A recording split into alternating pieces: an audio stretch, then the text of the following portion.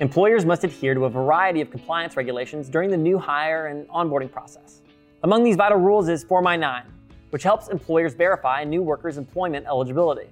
In this episode of HR Party of One, I'll cover everything you need to know about Form I-9, from what it is and how it works, to retention rules, and important updates in 2021. So stick around until the end, and you'll be an expert in all things Form I-9, meaning you'll never have to worry about compliance again.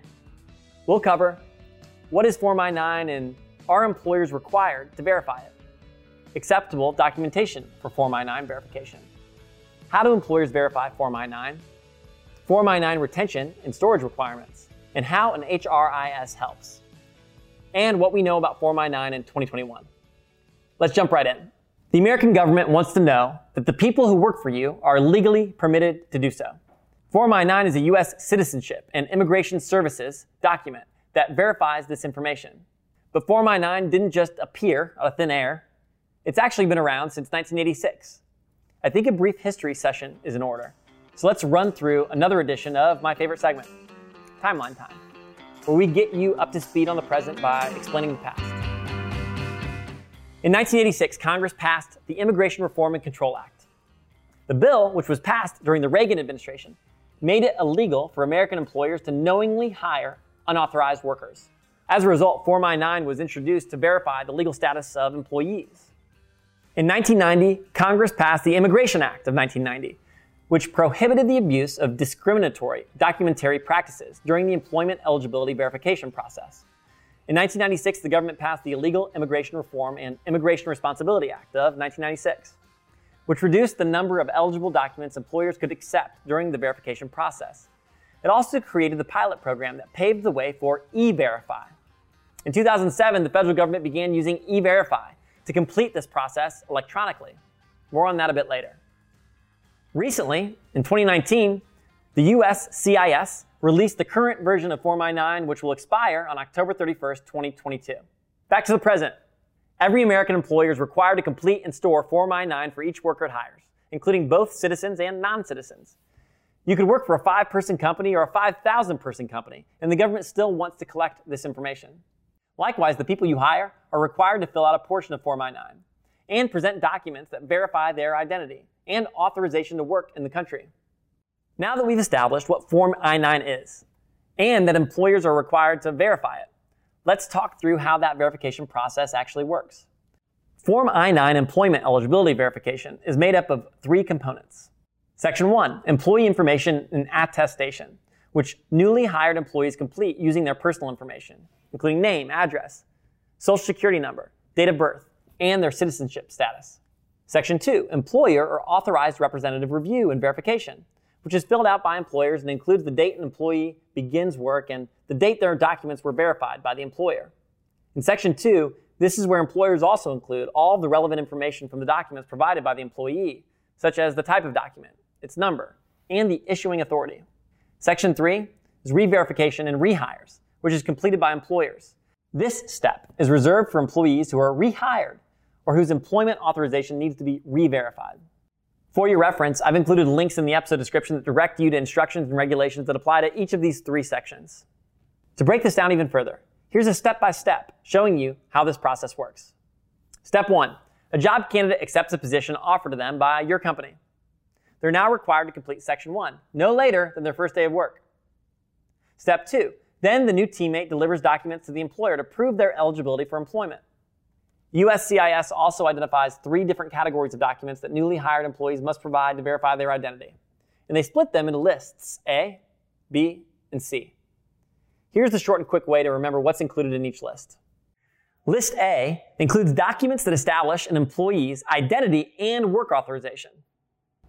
Examples of commonly accepted documents in List A include things like a U.S. passport or U.S. passport card, a permanent resident card, previous permanent resident card with signature, or an employment authorization document.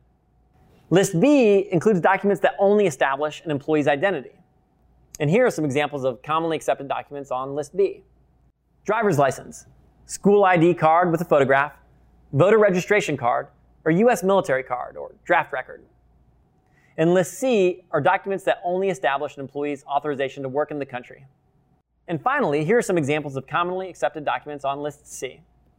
a U.S. Social Security account number card, Native American tribal document, certification of report of birth issued by the U.S. Department of State.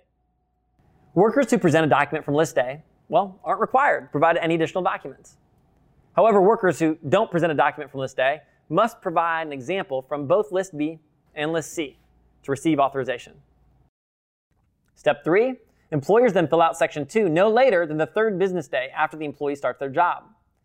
The person in charge of this needs to review the employment verification documents in the physical presence of the person presenting the forms. One important note though, you aren't expected or required to be a document expert. If you or a hiring manager believe a document is genuine in relation to the worker who presented it, then you should accept it. However, if a new hire gives you a document that doesn't quite match up, for example, it's a real passport but doesn't belong to the person in question, you're supposed to reject it and request additional forms of verification. The USCIS lists a number of different scenarios that employers should consider during the process, which I've included in the episode description, again, for your reference. We've established the different sections of verification and what that process looks like, step by step. Now let's cover the actual documents that can be used to verify an employee's eligibility to work for you. According to the USCIS, the authority here, there are 2 components that acceptable documentation must establish: a worker's identity and a worker's employment authorization. This information can be audited or inspected by U.S. Immigration and Customs Enforcement, most commonly known as ICE. When ICE decides to audit an employer, the department will issue a notice of inspection that compels the organization in question to produce all relevant Form I-9 documents within 3 business days. And that's why getting this right is so important. ICE wants to make sure that you aren't hiring people who aren't permitted to work here. And penalties for employment violations can exceed $20,000, which makes compliance absolutely critical for employers. Let's cover some important compliance considerations now. Employers are required to retain Form I-9 for all employees hired after November 6, 1986, for as long as the employee works for them.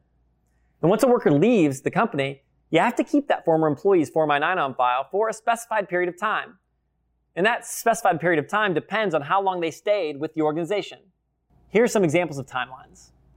If a worker was employed for less than 2 years, their Form I-9 needs to be retained for 3 years after the date entered in the first day of employment section of the document.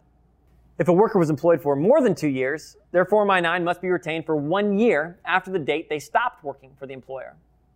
And storage requirements come into play here too. Employers can store Form I-9 on paper, microfilm, or electronically.